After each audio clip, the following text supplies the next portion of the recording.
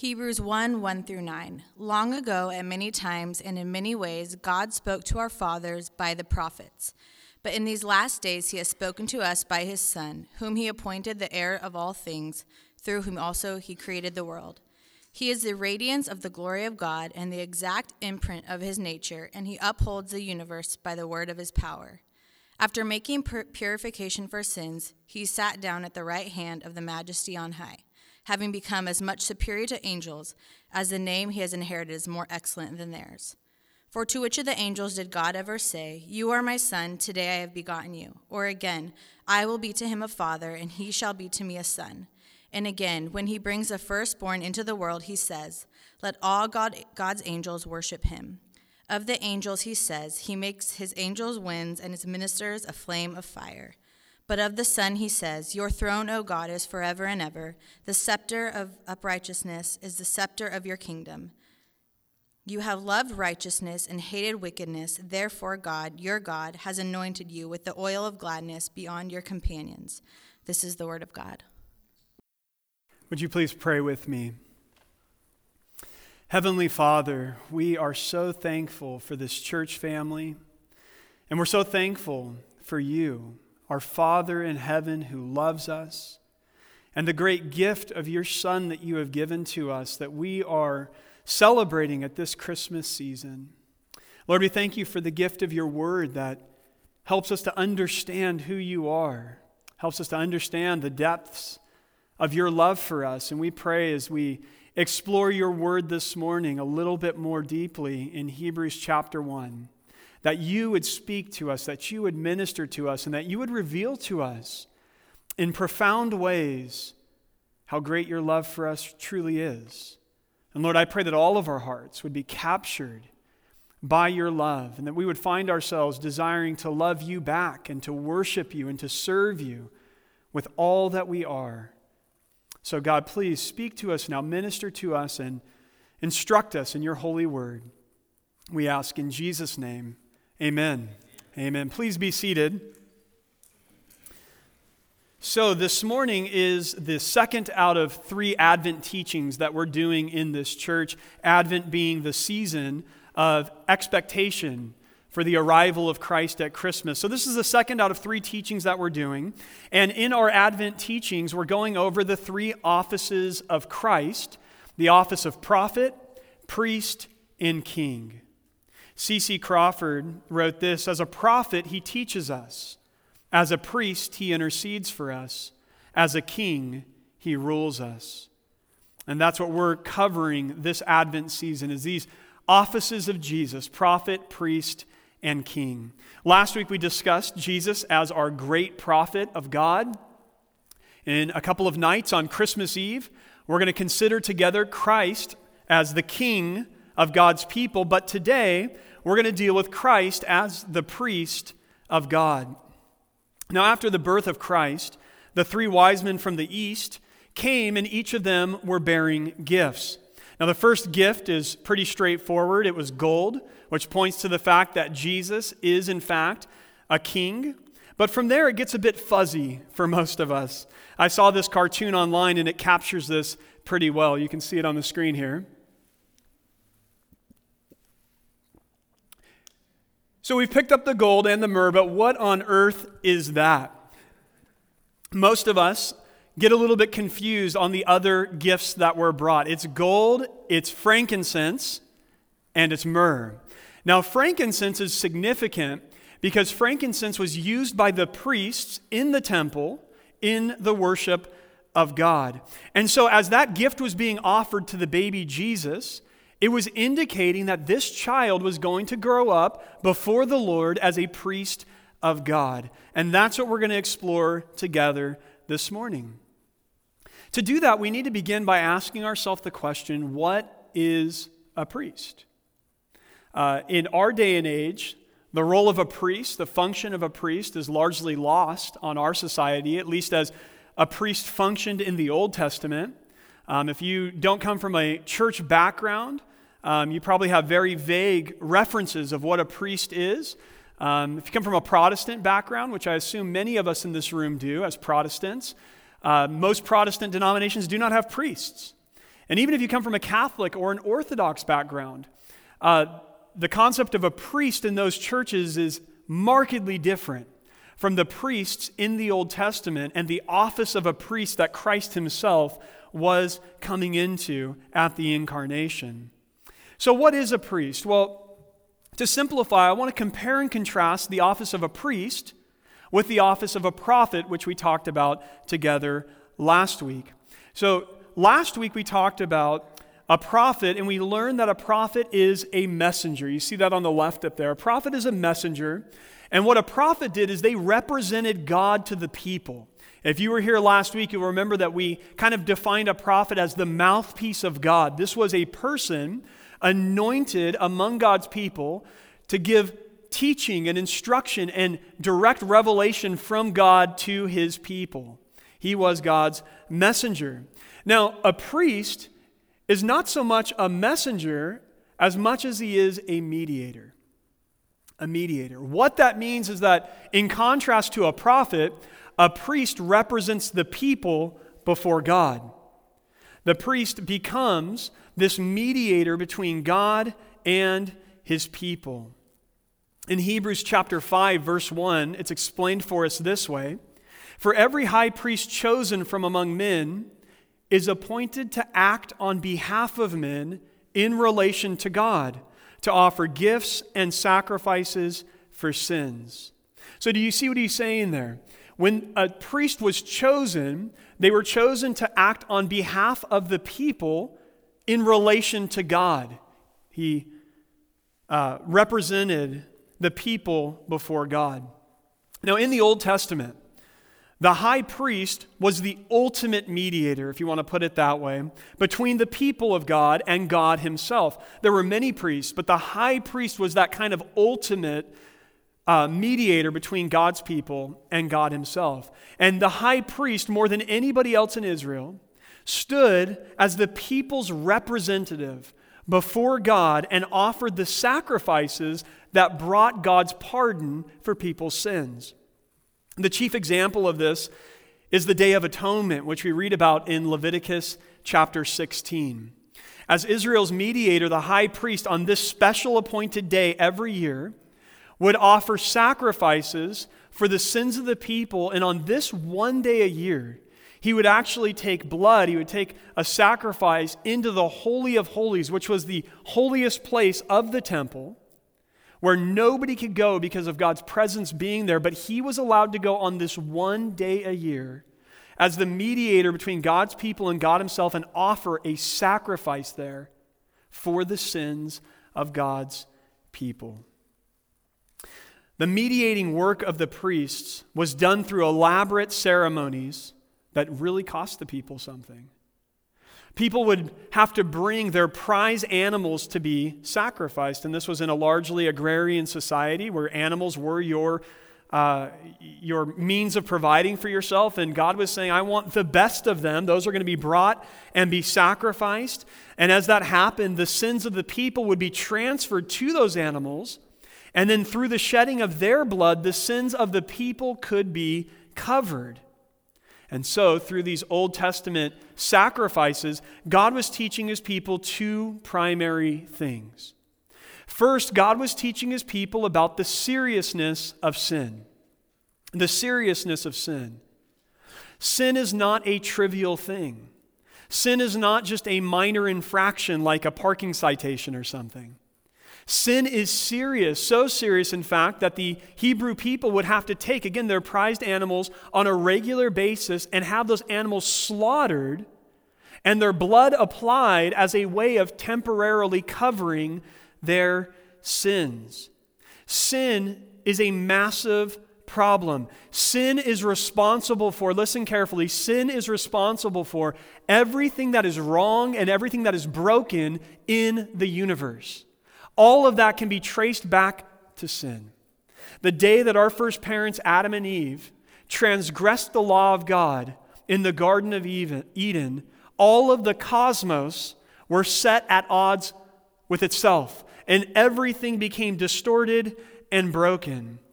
Sin is responsible for all of the conflict in the world that we see today, all of the violence, all of the horrendous acts that are happening, every natural disaster, all of these things are in our world because of sin.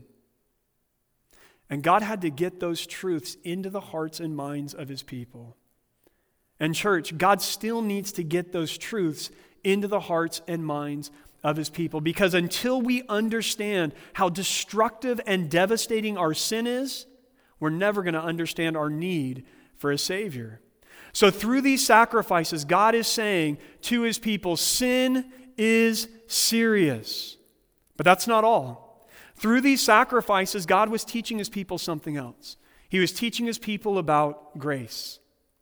God was showing his people that, listen, even though your sin is serious, I'm giving you provisions to experience forgiveness, to experience mercy, to experience my pardon.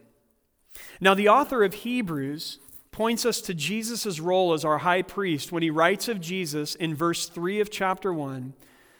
He writes of Jesus making purification for sins. That word purification speaks to the aspect of how Christ cleanses us from our sins.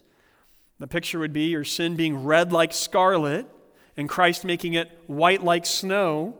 Jesus cleanses us from our sins, and that points to his work as our high priest. So we're going to consider this morning in what ways Jesus is the ultimate high priest. Remember, I said that the high priest was the ultimate mediator in Israel. Well, Jesus is the high priest of all high priests. He's the ultimate high priest. Well, in what ways is that true? First, if you're a note taker, you can make this point number 1. He was sinless, and they were sinful. He was sinless, and they were sinful. Now, I mentioned the Day of Atonement, the most significant day on the Jewish calendar. And that was the day where, as I said, the high priest on that one day alone would enter into the holiest place in the temple and make an offering for the people's sins. Well, on that day, what you need to know is that the high priest, before he ever went into the holy place in the temple, he would first take a bull and he would sacrifice that bull as an offering for his own sins and the sins of his family. So, of course, what that's communicating is that he himself is sinful. He has no right to go in as a mediator for the rest of God's people until his own sin has first been dealt with through a sacrifice. So although the high priest was a mediator for the people, the high priest was an imperfect one. Jesus, on the other hand, had no need of dealing with his own sin because he had none. Jesus is the only truly righteous priest to ever intercede on our behalf. Hebrews 4:15 puts it this way, "For we do not have a high priest who is unable to sympathize with our weaknesses, but one who in every respect has been tempted as we are, yet without sin." And then in Hebrews chapter 7, verse 26, we read, "For it was indeed fitting that we should have such a high priest, holy, innocent, unstained, separated from sinners, and exalted above the heavens." The sinfulness of every other priest, even every other high priest, meant that their work as a mediator was an imperfect work. And they had restricted access to the Father. Again, they could only go into the Holy of Holies once per year. If they were to go in on any other day, they, like any other Israelite, would be struck dead. Restricted access. An imperfect mediator. But family, listen, Jesus was our perfect mediator. And Jesus has unrestricted access to the Father, so that if Jesus is your high priest, he is constantly in the presence of God, and in him we have constant access to God. That's amazing. So why is Jesus the ultimate high priest? First, because he was sinless, whereas they were sinful.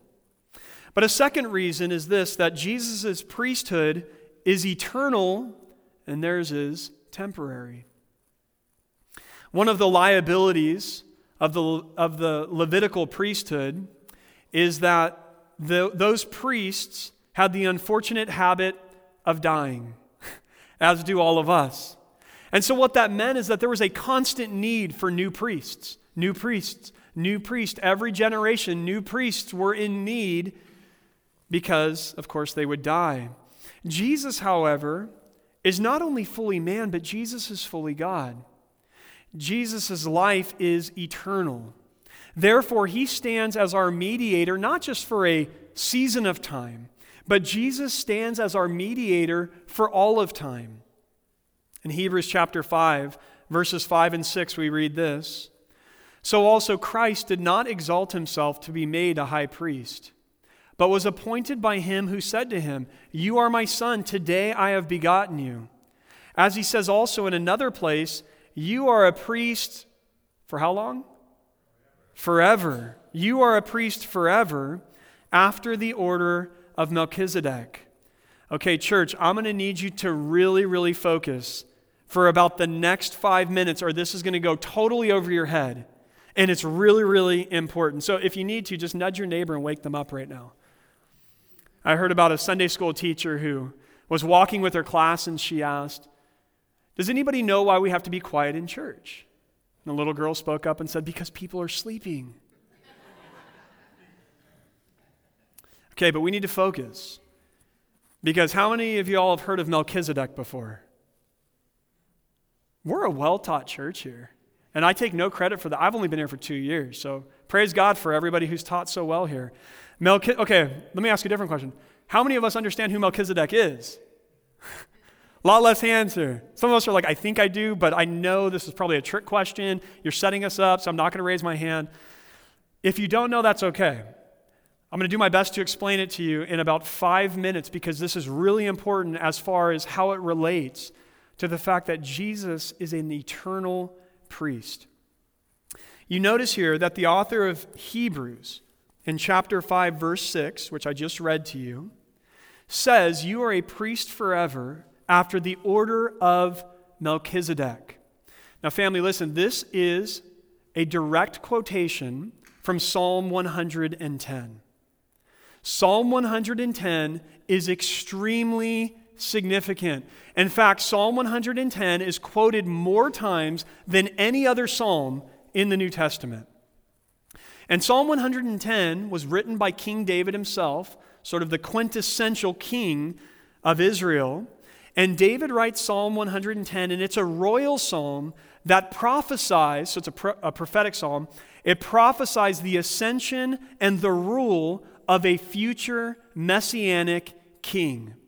What is meant by that is David is prophesying that someday God is going to send a Savior, a Messiah, but he's going to come as a king.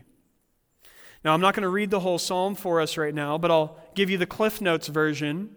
This King, David says, is going to come in the power of the Lord. That's verse 2 of Psalm 110.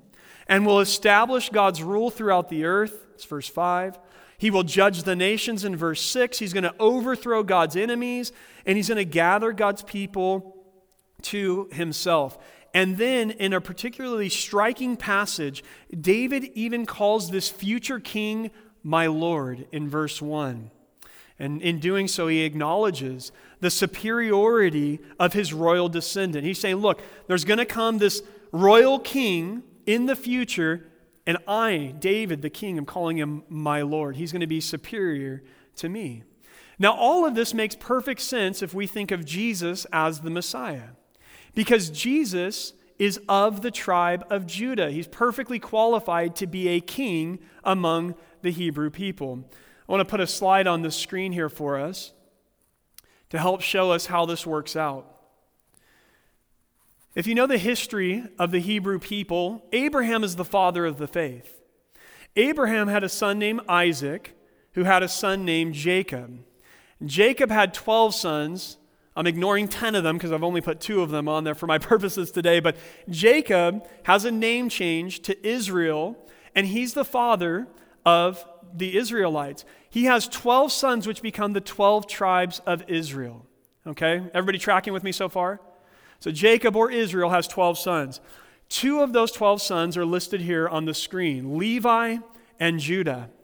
Now, Judah is the tribe that the royal dynasty is going to come from. And Jesus is of the tribe of Judah. That's why he's called the Lion of the tribe of Judah. So in Psalm 110, David is saying there's coming a future Messiah. He's going to be a king.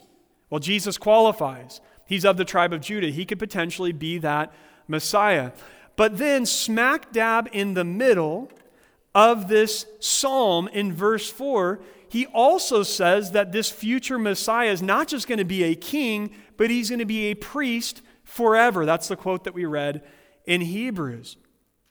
So the question then becomes, because all of the priests in Israel didn't come from the tribe of Judah, they came from the tribe of Levi. The question becomes, how in the world can Jesus actually be a priest before God if he comes from the tribe of Judah and not Levi? The answer is he belongs to another priesthood. He belongs to another priesthood. Dr. Stephen Coleman offers some helpful insight here. He says, at the center of this prophecy appears one of the most obscure characters of the Old Testament. David says, the Lord has sworn and will not change his mind. You are a priest forever after the order of Melchizedek. That's Psalm 110, verse 4. He goes on to say, Melchizedek appears only one other time in the Old Testament. After Abraham, so go back to the screen here, after Abraham defeated the 4 kings of the east and he rescued his nephew Lot, he encounters Melchizedek, who is identified as the king of Salem and priest of God Most High. This is in Genesis 14. So again, Melchizedek is identified as king of Salem and priest of God Most High. Stephen Coleman goes on to say, David finds in this mysterious character a foreshadowing of the person and work of Jesus Christ as both the great king and the great high priest of his people. So, if you're tracking with this, Abraham, the father of the faith, fights 4 kings from the east and rescues his nephew Lot. And after he does, this mysterious character appears. Melchizedek, king of Salem and a prophet of God Most High. And Abraham significantly offers a tithe, meaning 1/10 of his spoils, to this priest that we don't know anything else about. And in doing so, what Abraham is saying is that this guy's priesthood is legitimate and this guy is superior. I'm giving tribute of all of my spoil to this Melchizedek. Now, within the Levitical priesthood, genealogy meant everything, because you had to be able to track that I am actually of the tribe of Levi in order to be a priest. But check this out. Melchizedek has no genealogy in the scriptures. We don't know who his parents are. We don't know when he was born. We don't know when he died. He's mysterious. He just shows up in Genesis chapter 14. But the author of Hebrews is going to note that the presentation of Melchizedek in Genesis 14 lends an eternal quality to him, a quality that foreshadows the eternal character of Jesus' high priesthood. So, if some of that went over your head, here's the important thing you need to know. The Jewish priesthood and priests were temporary. They began under Moses long after the history of Israel continues on the screen there. So it began then, and their priests were temporary. But Jesus does not belong to that priesthood. Jesus boasts of an indestructible life, and Jesus belongs to an eternal priestly order. He is of the order of Melchizedek, and he's a priest forever before God. In other words, Jesus is the fulfillment of David's amazing prophecy in Psalm 110, where David predicts the coming of one of his descendants who would sit on his throne and rule God's people and save God's people as a king and a priest forever. It's amazing. So, moving into our final point then, why is Jesus the ultimate high priest? Well, as we've seen, because he was sinless, whereas every other priest was sinful, and his priesthood is of an eternal priestly order, whereas all of theirs were temporary. Third and finally, why is Jesus the ultimate high priest? The answer is because he offered a superior sacrifice. He offered a superior sacrifice. Every other priest who served before God. They offered sacrifices, but they offered something else as a sacrifice. They offered an animal as a substitute for the sins of the people. Jesus, in contrast to that, as he comes to offer a sacrifice for our sins, he doesn't offer something else, he offers himself. So that Jesus is unique, to say the least, among all of the priests that have ever served before the Lord, in that Jesus is both priest and sacrifice. That's amazing. So he's the high priest and he's the sacrifice that actually pays for our sins. John the Baptist, when he saw Jesus coming in John 1:29, said this, "Behold the Lamb of God who takes away the sin of the world." This is the Lamb that's going to be slain and actually take away the sin of the world. And again, in Hebrews 1:3, we read that he made purification for sins. And church, this is such good news for us because the sacrifices that were made in the Old Testament, the blood of bulls and goats, could never atone for our sins. James Montgomery Boyce, who was a gifted Bible commentator and pastor of the last century, points out the two problems with the sacrifices under the Old Testament. The first problem is that they were inadequate. Sure, they taught the way of salvation through the death of an innocent victim. But again, the sacrifice of animals could never take away our sins. And this truth is attested to in both the Old Testament and in the New Testament. Consider Micah chapter 6, verses 7 and 8 in the Old Testament. The prophet asks, "Will the Lord be pleased with thousands of rams, with 10,000s of rivers of oil? Shall I give my firstborn for my transgression, the fruit of my body for the sin of my soul?" So he's asking rhetorical questions. Is that what makes God happy? If we just slaughter tons and tons of animals, or if I give my kids over as a sacrifice, is that what God's looking for?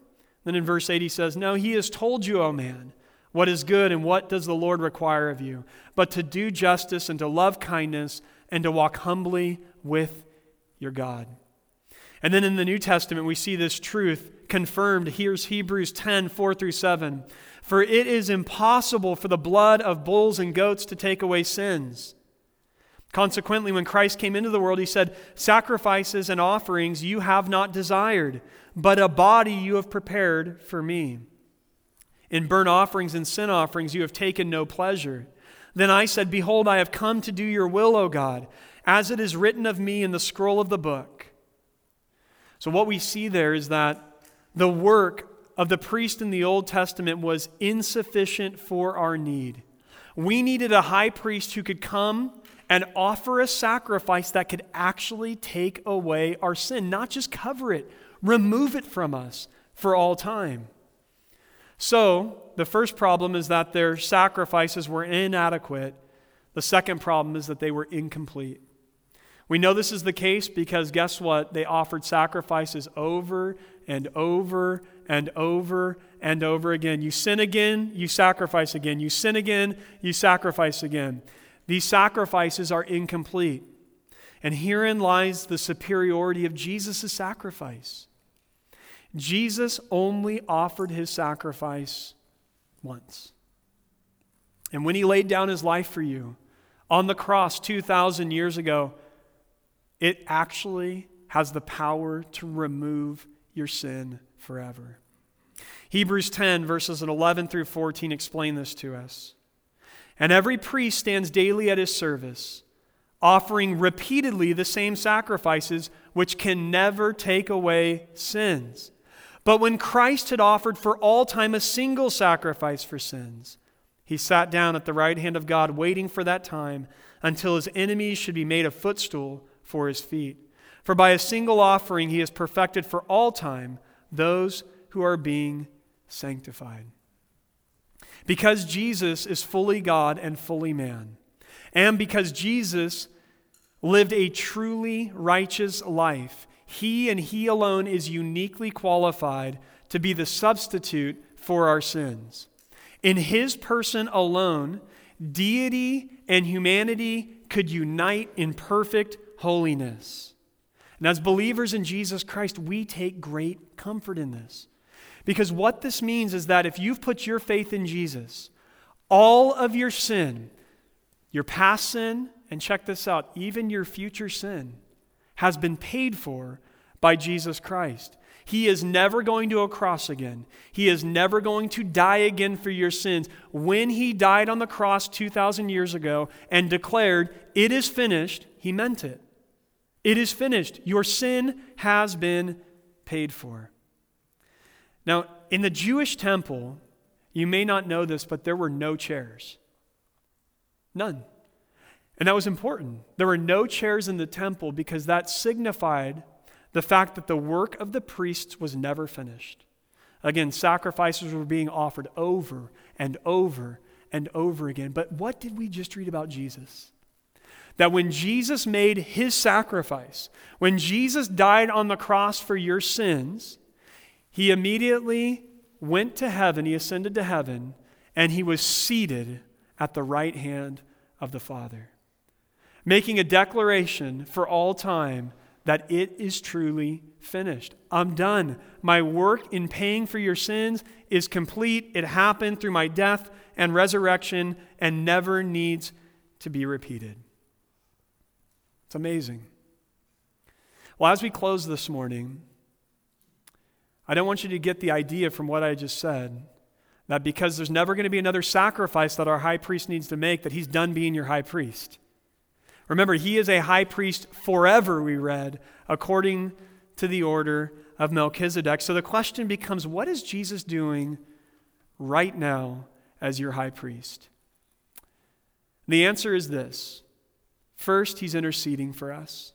He's interceding for us. Hebrews 7:25 says, consequently, he is able to save to the uttermost those who draw near to God through him, since he always lives to make intercession for them.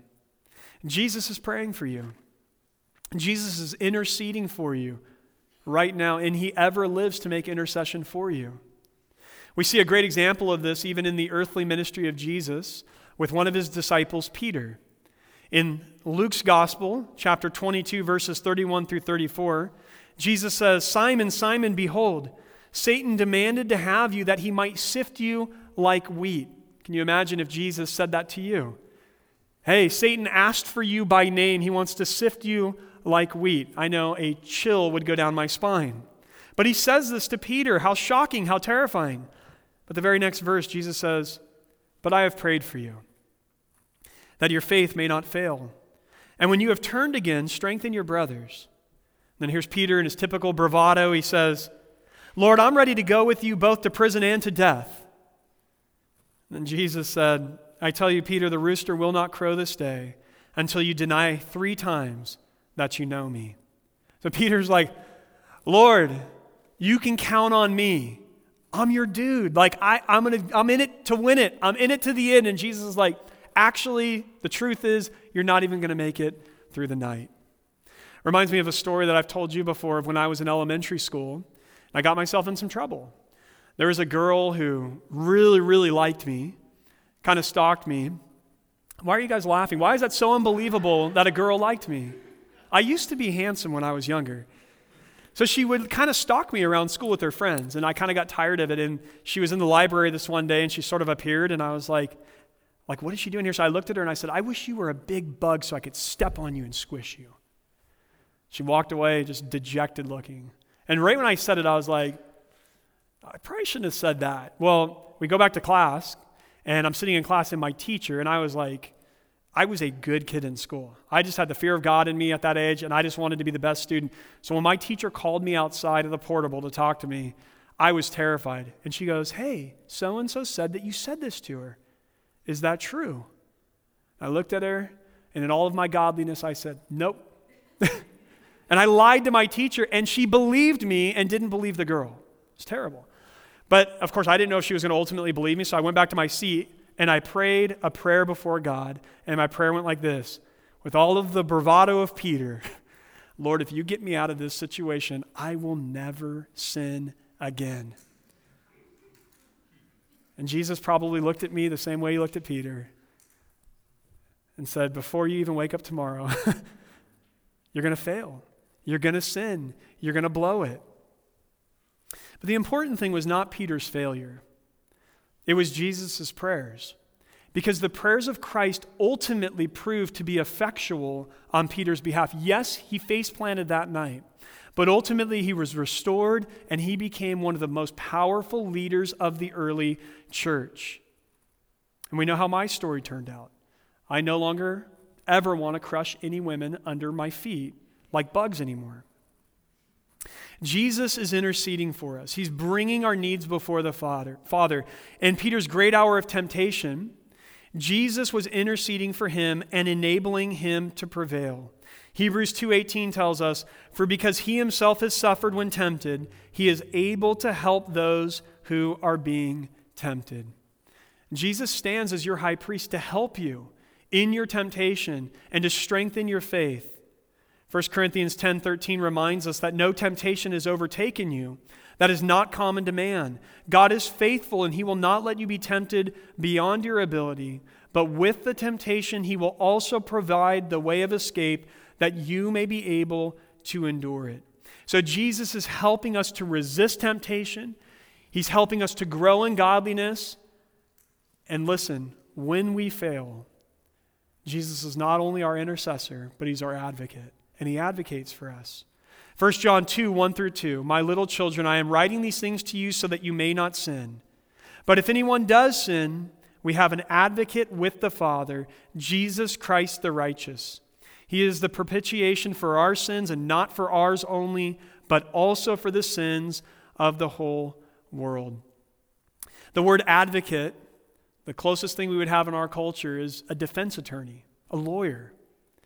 And what 1 John is saying is, listen, if you do sin, God forbid you do, but if you do, he's saying, guess what? You have an advocate. Jesus stands in the presence of the Father every single day to declare in the eternal courtroom of heaven your innocence despite your sin. Not because you're innocent in and of yourself, but because if you've put your faith in Christ, Jesus is over and over again, every time you sin. And the accuser of the brethren, Satan, is saying, see, they're not righteous. See, they don't deserve to go to heaven. Jesus stands up for you. And he once again presents the evidence of his sacrifice 2,000 years ago and says, they're innocent. It's paid for. There's nothing left to be judged. He's your advocate in heaven. How wonderful. So this brings us to probably one of the most quoted verses in Hebrews. Hebrews chapter 4, verses 15 and 16. "For we do not have a high priest who is unable to sympathize with our weaknesses, but one who in every respect has been tempted as we are, yet without sin. Let us then with confidence," or boldness, some of your translations might say, "draw near to the throne of grace, that we may receive mercy and find grace to help in time of need."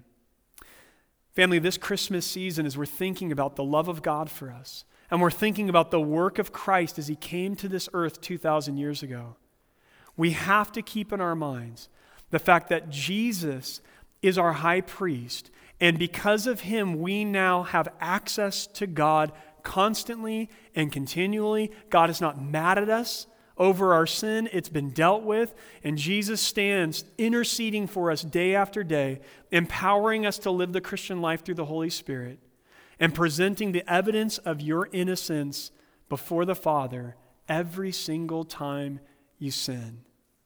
Is he not worthy of our worship? Is he not worthy of our praise? Is he not worthy of our devotion, not just at Christmas time, but all year around for the rest of our lives? Amen? Amen. Let's pray together.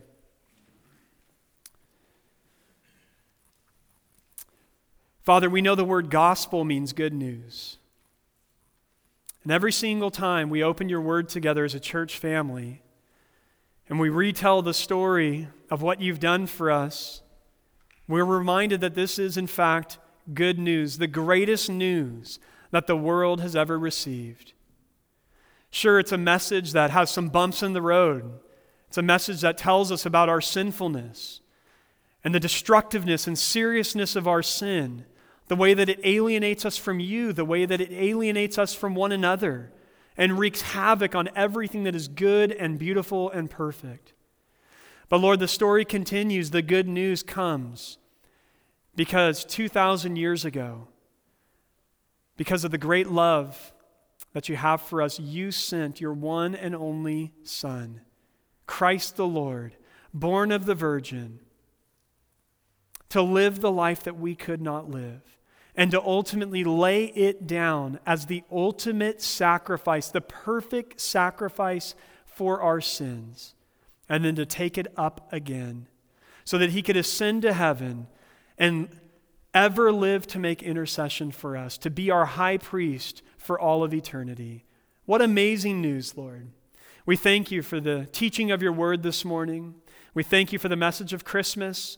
And Lord, we pray like Mary, we would treasure these things in our hearts, and that they would cause us to worship not only today, not only in the next couple of days as we anticipate Christmas, but as I mentioned a moment ago, that these things would cause us to worship you for all of time. We ask this now in Jesus' name. Amen.